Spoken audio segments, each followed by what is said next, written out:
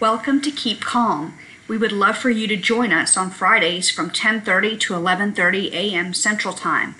For more information, check out our website at www.faithwalking.com, where you can scroll down to the Spaces for Wholeness Groups section and click on Keep Calm. You can also email us at info@faithwalking.us. Today, we're moving away from Epiphany a little bit. We've been looking at that for 4 weeks, and that's been fun, and it's been good. And in my own just devotional reading, I read the story in John 8 of the woman that was caught in adultery. And I got kind of captured by the story. And I want to say a couple of things that I found to be helpful. I love reading the Gospels, and I love reading the Gospels with as much curiosity as I can muster. And I offer that as a suggestion to you to make the stories fresh. And one of the things that I'm curious about as I come to all these stories, because I'm thinking, even as I read devotionally, I'm thinking about this group, and I'm thinking about applications for us. And so part of my curiosity is I'm reading the stories through the lens of what faith walking principles do I find in this story? And it's been really fun to do that. To use my imagination a little bit. And because of that, sometimes my thoughts may be really different than thoughts you've heard before, and that's okay. And I want to encourage you, even as you read scripture, just to come to it with a curiosity of, okay, why this and why that? Because I don't know any of your, I know all of you are a piece of your story, but in my own story, I grew up going to church. I grew up going to Sunday school, Sunday morning church, Sunday night church, Wednesday night church. And I've heard every text that possibly could be preached. Some of them multiple times. And so when I come to the story of the woman caught in adultery, I've heard this thing preached, as many of you have. And for the most part, I've heard it preached the same way over and over and over again. It's always the same message, always the same word, always the same thing. And so coming to it with some curiosity just helps me think about it in new and different ways. And I want to invite you to do that. But where I'd like to start today is with your involvement. Well, let me give one more piece of introduction. So what's fascinating about this story, because I've heard this story preached a bunch of times, and what's interesting about it is that this particular story is not found in all of the ancient manuscripts. It's only found in some. And as a consequence, there's debate about, okay, well, is this really scripture, or was it added later? All that kind of thing, even to the place that some of the Bible commentators don't even comment on it. You go to a set of commentaries or a particular commentary, you pull John off, go to John 8, and it starts with verse 8. Or with some other verse. It doesn't even deal with this story. And so I just want to acknowledge that, say that. For me personally, that doesn't mean there isn't lessons to be learned from the story. And so I come to it with curiosity. So if you've heard this story before, if you've heard it preached, I know you've read it and thought about it. I want you to think of what's the one thing that stands out from what you've heard about this story for you. And I'm going to begin. So every time I've ever heard this story, here's the emphasis that I've always heard. This was always the key lesson. drum roll. Go and sin no more. That's what I've always heard. Go. And the emphasis is on, okay, this woman was caught in adultery. She's a horrible sinner. But the real emphasis is Jesus saying to her, go and sin no more. So I wonder if some of you, the emphasis was somewhere else. And if so, what it was, or just in your own reading, what stands out for you? Just unmute and one thing, if you would. Well, I think it's interesting. Where was the guy? They only brought her. Right. Exactly. It was that culture, but still. Yeah. No, there's tons to unpack there. Yeah. I think my experience with it is the surprise that Jesus's followers would have at his acceptance and love of her, even though he didn't accept and condone her behavior. Mm-hmm.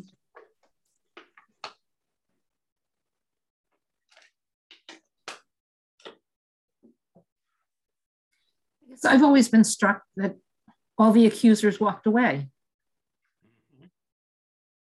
Yeah. Yeah. And I've always questioned, I've always questioned, what was Jesus writing? Mm-hmm. Yeah. And most every sermon that I've ever heard about it, they speculated as to what Jesus was writing. Yep. and the truth is, we have no clue what he wrote in the sand. Yeah, I think that's what I've always gotten, is there's always somebody speculating on what Jesus wrote, commandments, or loving something, like one of those things. Usually. So, people always like to speculate. I heard somebody suggest just this week, I heard a lesson on this scripture, that perhaps, perhaps Jesus was writing the names of the accusers with the sin that he knows they have. Right. I thought that's an interesting perspective. That would make me walk away. Well, that's kind of the way I've heard it most of the time, Judith, that not necessarily with the names, but just what all the sins were that they had committed. And that makes sense, but still, we don't know. Right.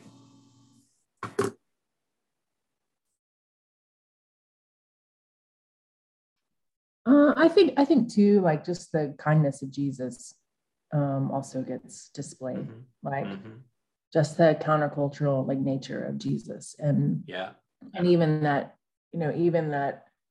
comparing it from the Old Testament to the New Testament, they weren't wrong. That's what the Old Testament, that's what the Old Testament says to do. They were following the law. So why is Jesus not following the law here? Yeah, that's a great question. And it's even, so Courtney, I'm going to take off on that one a minute.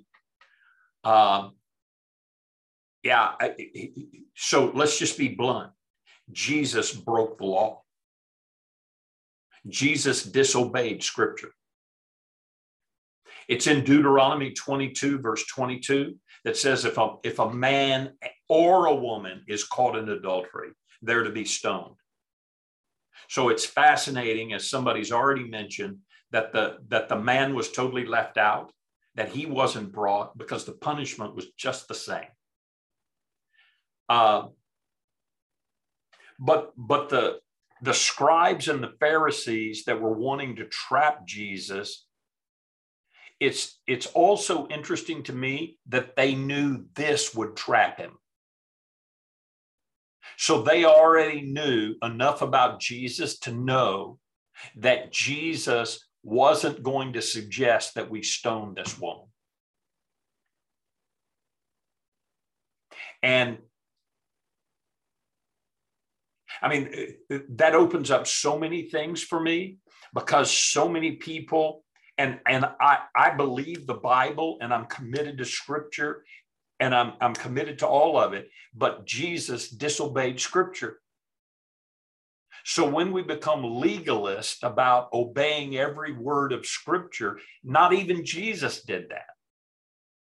I think the other thing that really stands out is how Jesus stands in contrast to what the scripture had said in Deuteronomy from the time of Moses, and what these scribes and Pharisees wanted him to do. A thing that just really stands out, and this is a faith walking idea group, and we've been talking about it in our Epiphany conversations. It's fascinating to me that the scribes and Pharisees were so caught up in proving that Jesus was wrong and that they were right,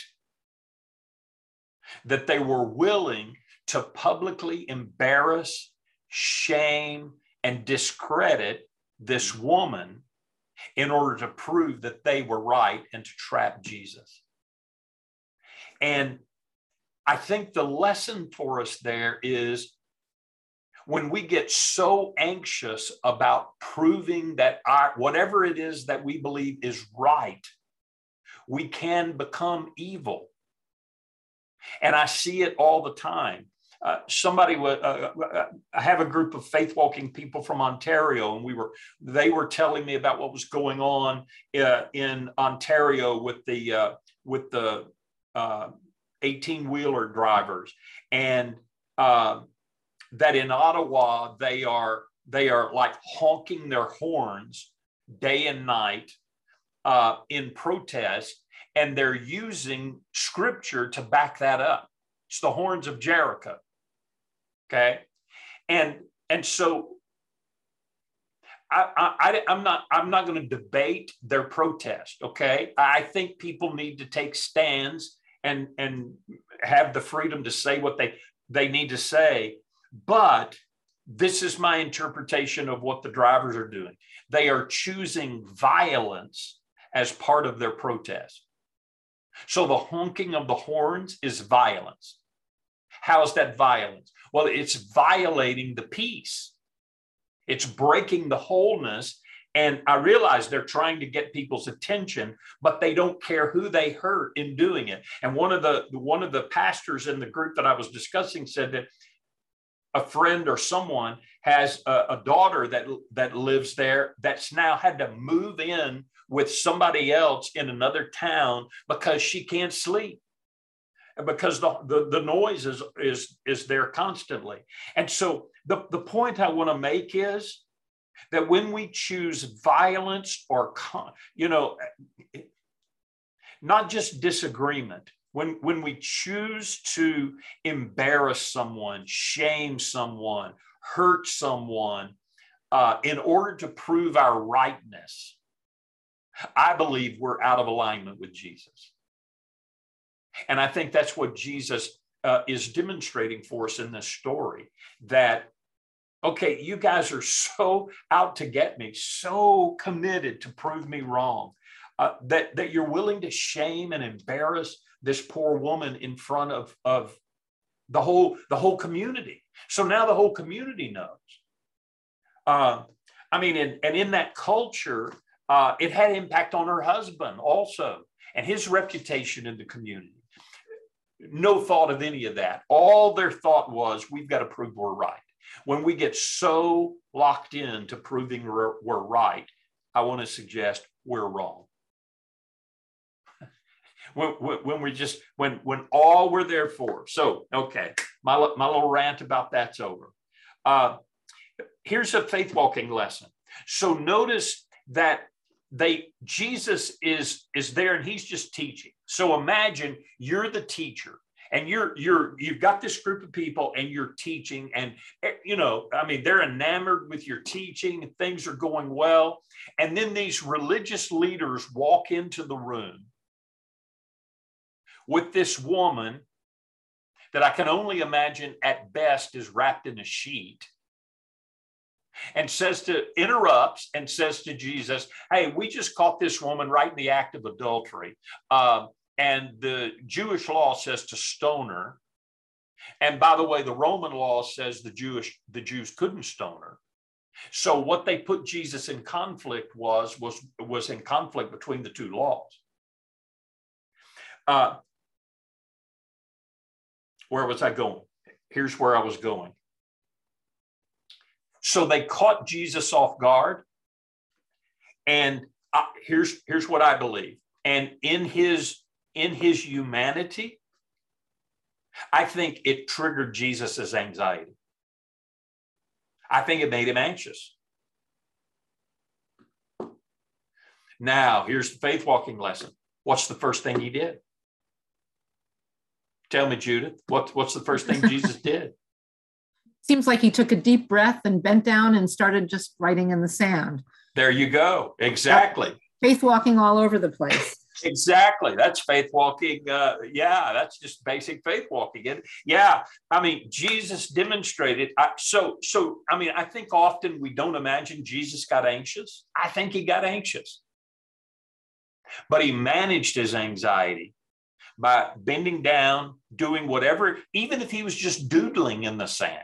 Maybe he wasn't writing anything that made any sense. He's just doodling. You know what he was doing? He was collecting his thoughts. And he didn't react out of that. So as a teacher,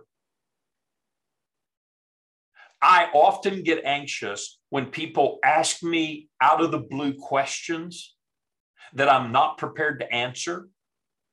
And my anxiety is about, oh my gosh, I've got to answer this. I've got to answer it now. I've got to answer it in front of all these people, and it better be right. And there's just tons of, and how often I instantly go into giving an answer, even when I'm not prepared to answer, instead of pausing and thinking. In fact, I did it last week in one of my faith walking groups. I had an interaction with one of the men, and it triggered some anxiety in me. And instead of pausing and collecting myself, I kept going. And I ended up making a mess with this individual that I had to clean up this week. So I love the fact that Jesus paused before he acted. And then when he collected his thinking, notice he didn't ever answer the question.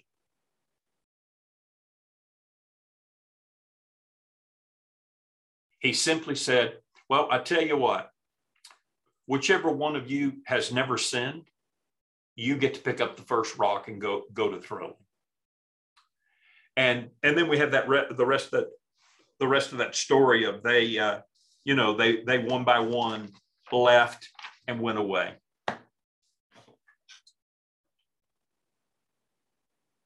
One more piece of faith walking that I think is deep and profound, and this piece has transformed my life. And it's where I started. Every sermon that I've ever heard about this had the emphasis on don't sin anymore. And it was always about, yeah, don't get caught in adultery, don't make mistakes, don't go do what she did. And I'm not completely sure that's all that Jesus was saying in that statement. So for you that have been through faith walking, if you've gone all the way through module 6, there's a thought and some thinking, and I don't have time to teach all of that or even talk about all of that. But there's an author that's influenced me who says sin is shalom breaking.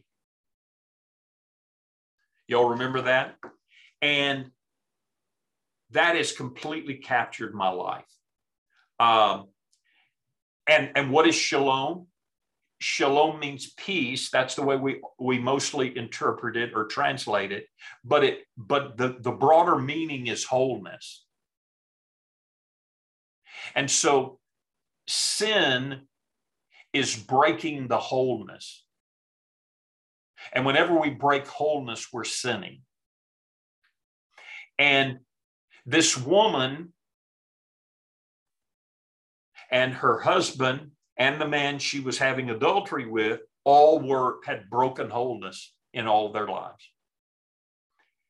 And the truth is, the scribes and Pharisees had broken wholeness by bringing this woman in front of Jesus. So even in their act of bringing her to Jesus and trying to condemn her, they were breaking the wholeness. And as we look in scripture, and there are a couple of places that are explicit in Luke, I think it's Luke 7 and 8 or Luke 8 and 9, one of the two. There's two stories, and of Jesus, one of Jesus forgiving sin and one of Jesus healing. And Jesus makes this statement that if you've been around me very long, you've heard me say, because it has impacted me so. Jesus said to each of those people, your faith has made you whole. Now go in peace, or now go live into the wholeness that you've experienced. In John chapter 5 and verse 14, Jesus healed a man, and he reminded him, you have been made whole. And then he said, now don't let sin come back into your life, because there's no telling. And I'm using my interpretation. Don't let sin back in your life, because when you do, the wholeness that you've experienced in your body is going to, you're going to be broken again in a variety of ways. So imagine when Jesus says, go and sin no more, he's saying to her, first of all, he said, where are the people here that have sentenced you and are ready to condemn you to death? Where are the people ready to execute you? Now, I'm going to meddle just for a moment and say, I wonder what it would be like in all I know is my country, in the US of A, if we weren't so quick to execute people, but rather we said, okay, what about you and your sin? And the one that doesn't have any broken wholeness in his life gets to pull the lever or shoot the whatever. Yeah, I'm off track. Let me get back on track.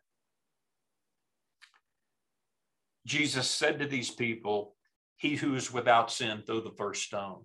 And then when he looked around, he said, where'd all the accusers go? Where are all the people ready to condemn you and sentence you? And she said, well, they've all left. And Jesus said this, well, I don't condemn you either.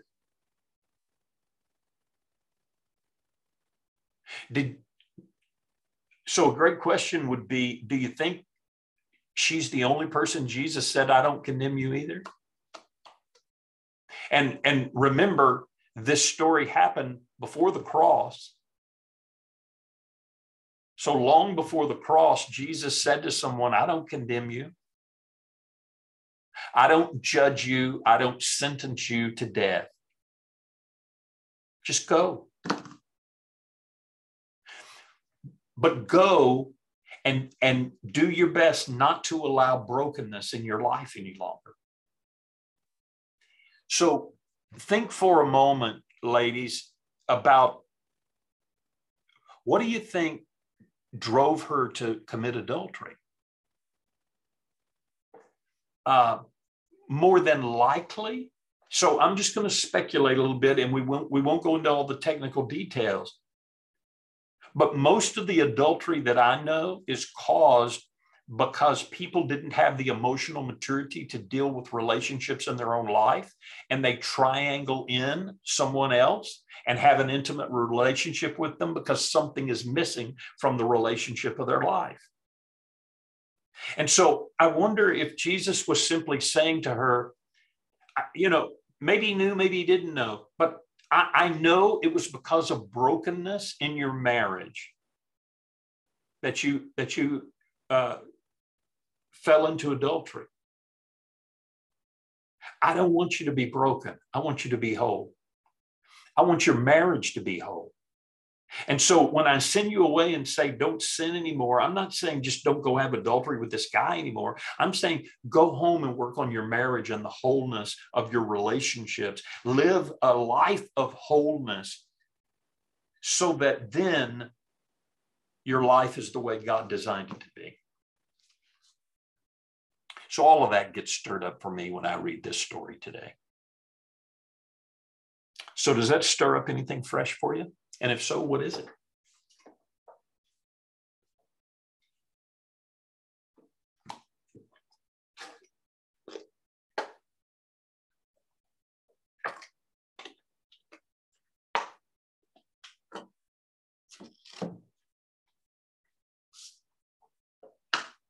You can always answer that question, but now I'm going to put you all on the spot.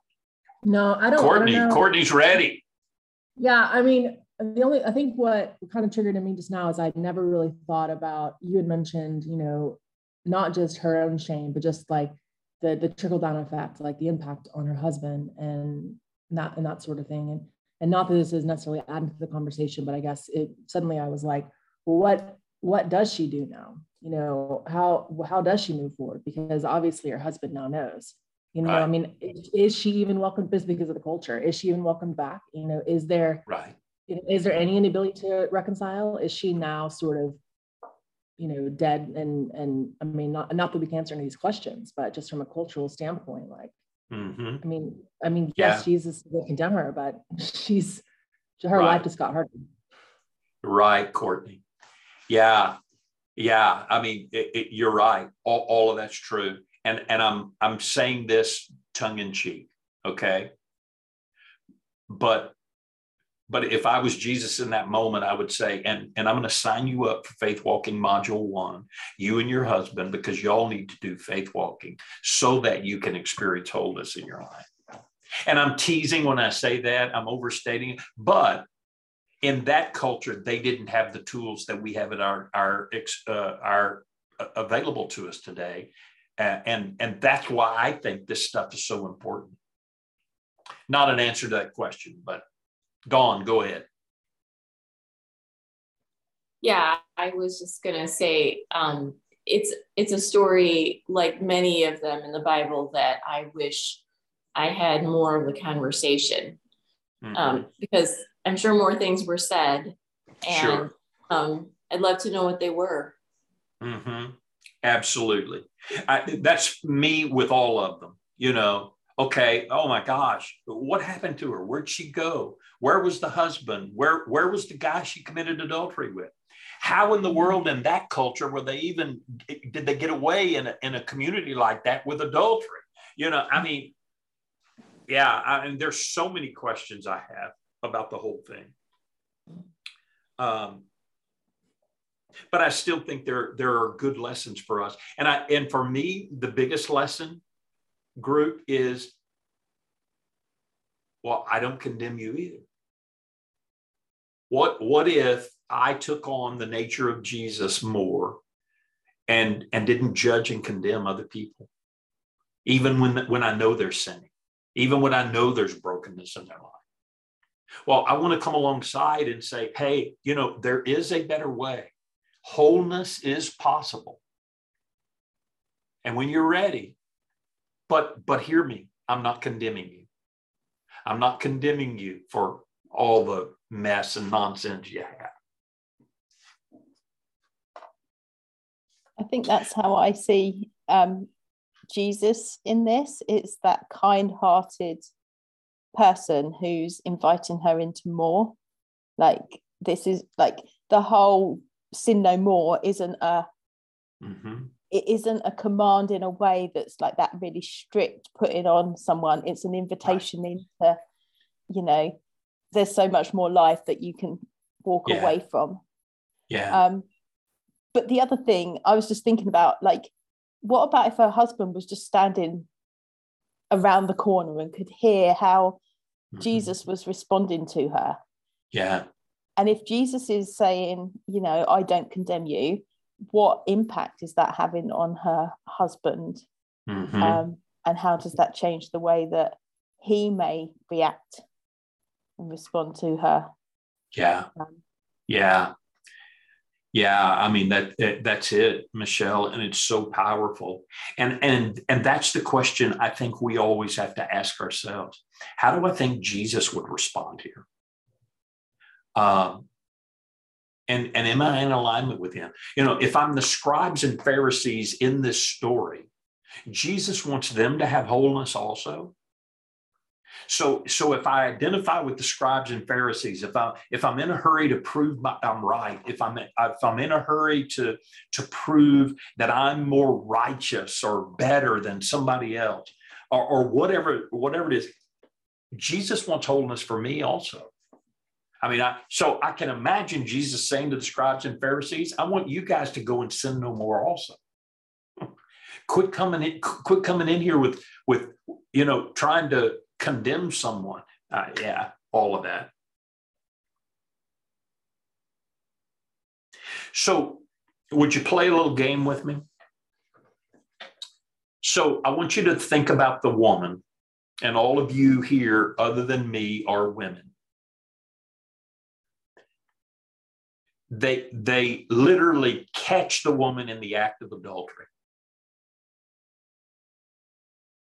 And they drag her in front of the crowd that Jesus is teaching, in front of themselves, all of these scribes and Pharisees, and this spiritual teacher who they were opposed to, and they publicly shamed her and embarrassed her and condemned her and ridiculed her.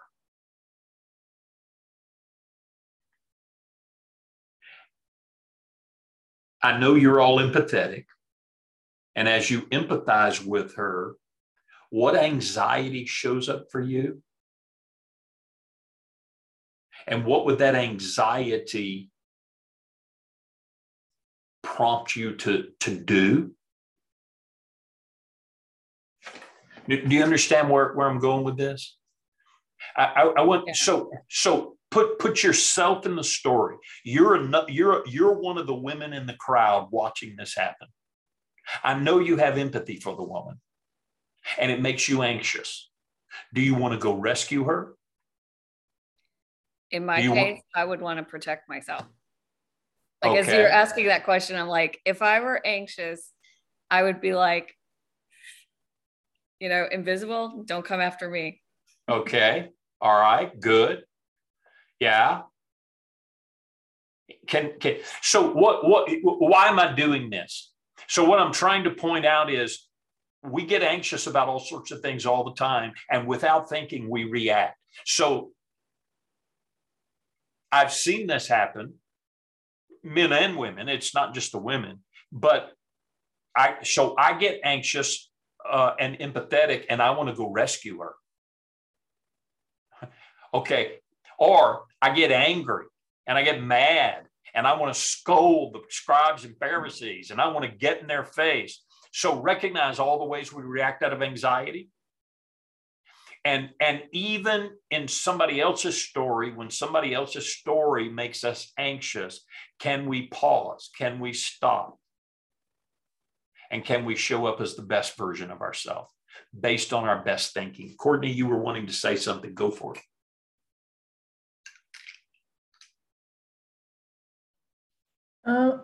Oh yeah, I mean, I think these are all really good thoughts. I think it's hard for me to put myself in the story. Okay.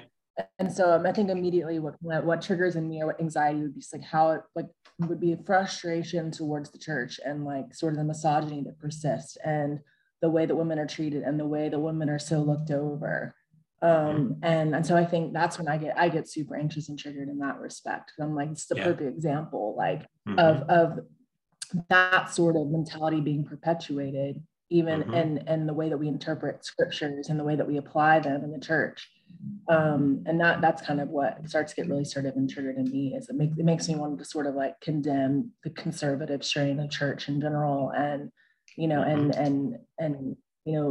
like just kind of dismiss sort of the patriarchal sort of church that I think continues to. And so I guess I just get frustrated and angry and want to respond out of that, and maybe not in a very constructive way, but just be very dismissive and blame and just kind of write all that off and kind of, I guess my history in the church kind of is wrong and and that sort of thing.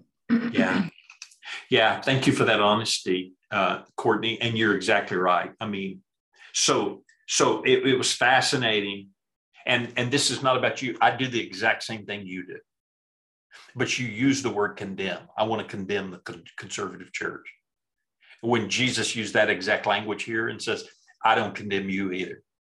And it just, okay, so how do we stand up for what we believe is right without getting so angry and agitated that we show up in a way that didn't like Jesus? That's the challenge for me. And it's hard. But that's why I asked the question, just to recognize our own anxiety, even over issues like this. I think I kind of have the opposite reaction. Like when I think about if I was in that crowd, I think I would have a hard time standing up or even being present. Like I would be so uncomfortable even watching that happen to someone else that I would want to like leave and avoid the situation entirely, not like avoid, you know, the anger and stuff by not, like pretending that it doesn't exist, but kind of like, I don't even want to look at this. I don't even want to experience it because it's so like, I guess, so I don't get mad. Sure. Yeah. Yeah. So just recognize, group, how we've had 4 or 5 different answers, and they're all the 4 ways we react to anxiety. Some would choose conflict. Like, I'm going to fight you. I'm going to stand up. I'm going to yell and scream. Some are going to distance, run and hide. Some are going to overfunction. I'm going to rush in and rescue and take care of you. Some are going to get paralyzed and be underfunction. And none of us brought it up, but probably all of us would tell somebody the story and talk about it and try and go behind their backs, right? Yeah, and it just, I guess what I'm wanting to highlight is how rampant anxiety is and how we react out of our anxiety without even thinking. So many times. And so managing anxiety is an ongoing process. Yeah. Yeah. Good thought, Laura. Yeah, and it's making me think about what I shared with the group at the beginning of this call with the young woman who is just in a really hard spot, and thinking about, what's our response to that? She stopped going to class. She's, not been showering regularly, just, in my opinion, really significant signs of withdrawal and depression and anxiety. And so my concerns are huge for her. But yes, I see the different players and how they respond to her.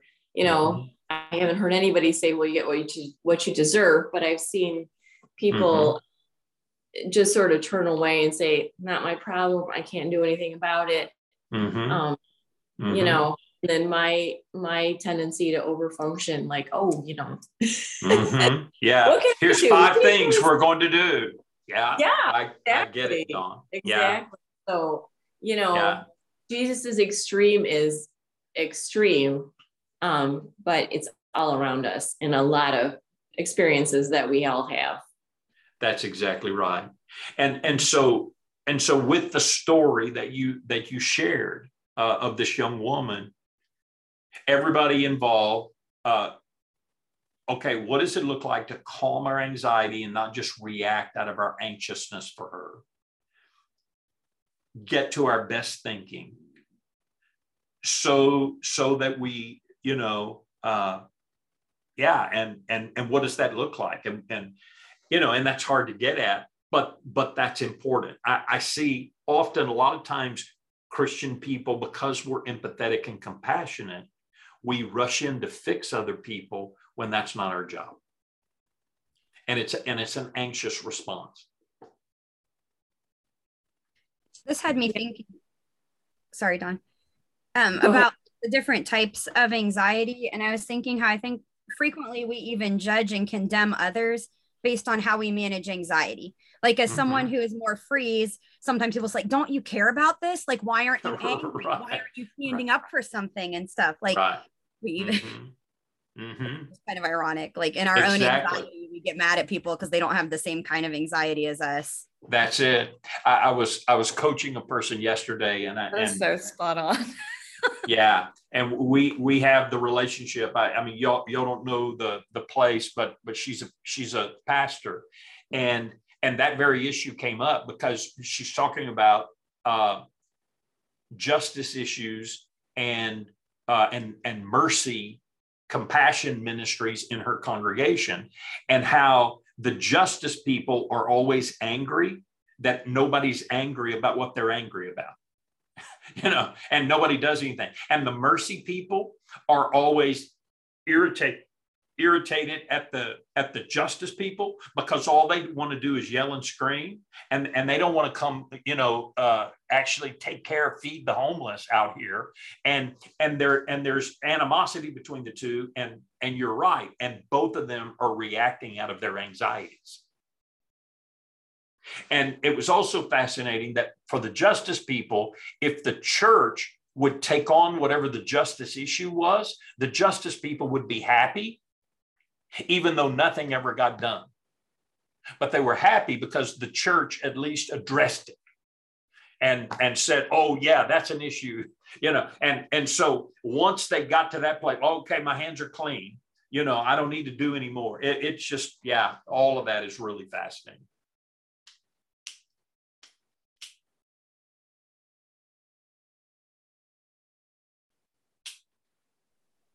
I might be moving us to a little side tangent here, but that doesn't matter.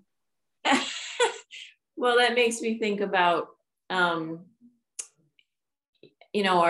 churches are hurting in many ways, but one of the signs of that is fewer people in the pews. Yeah. And so I think about the justice angle of it, and a lot of times my concern is that my church is very focused on social justice and change, which is, good. And I'm not criticizing that, but then I think we forget that the reason people want to see justice and change, and the reason that they come to church is to get something they can't get anywhere else. And that's the story of God's love for us. And so there's that conflict that I often look at, and it's an anxiety response. I know, that we're focused on, we want the same thing, but our response to it is definitely different. Right. What that stirs up for me, Dawn, is I think we gather in community to learn about God, but also we gather in communities to grow toward wholeness. And then out of our own growth and wholeness, then and we want a whole world, and so we go and we serve the world. And I think that many congregations have forgotten that growing in wholeness is our goal. And so we're not helping people become more whole. And so then they have nothing to share with the world. That hey, yeah, God loves us. God doesn't condemn us. And God wants to restore our lives to wholeness. And all of us have these broken places that keep us bound up, and tied down. And God wants to free us from all of those things.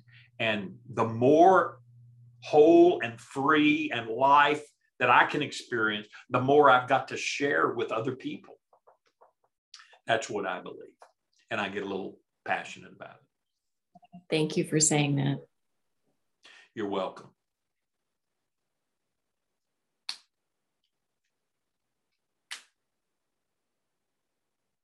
Well, was that a little bit different twist on this story than you've heard before? Yeah, good. I like that.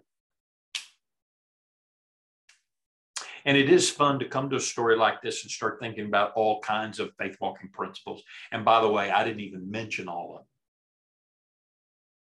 So one of them is Jesus created a boundary and said, you know what? I'm not going to answer your question.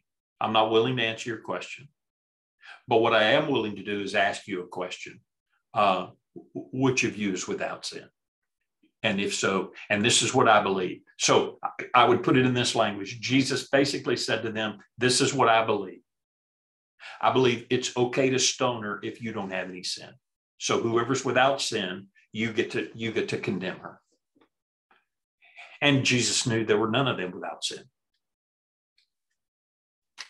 Maybe you could go over some of the other principles on a different talk, because with that same story, that would be interesting.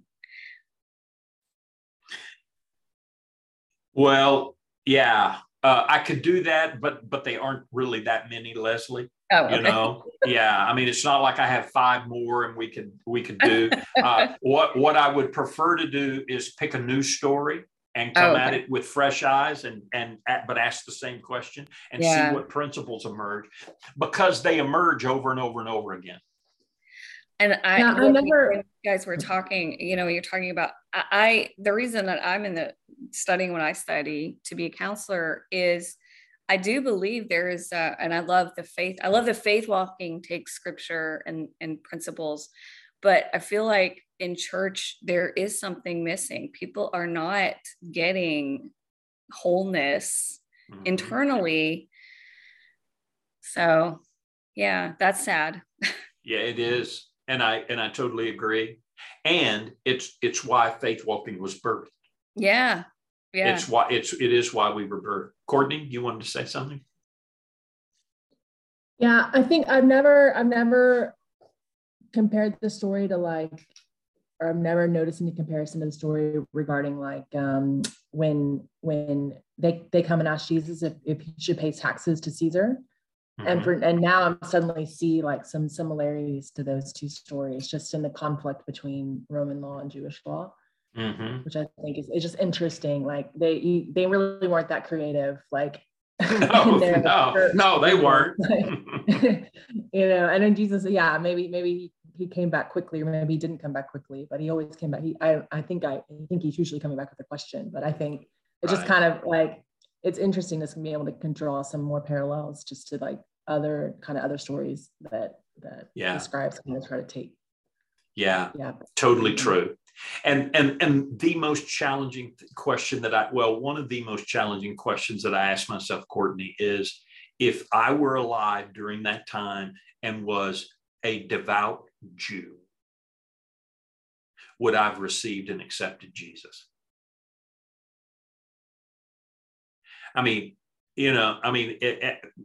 it's a challenge, because wait, I take the Old Testament law really seriously.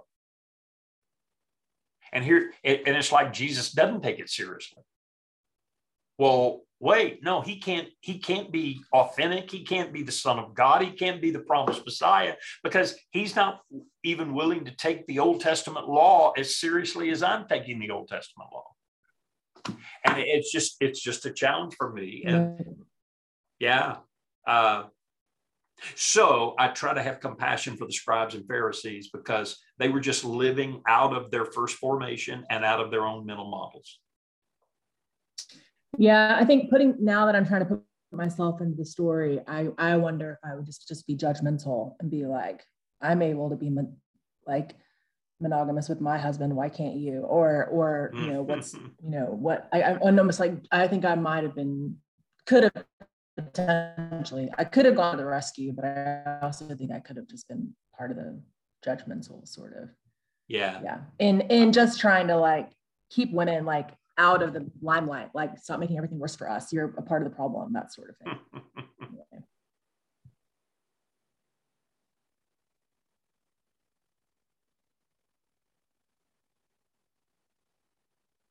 Great conversation, group.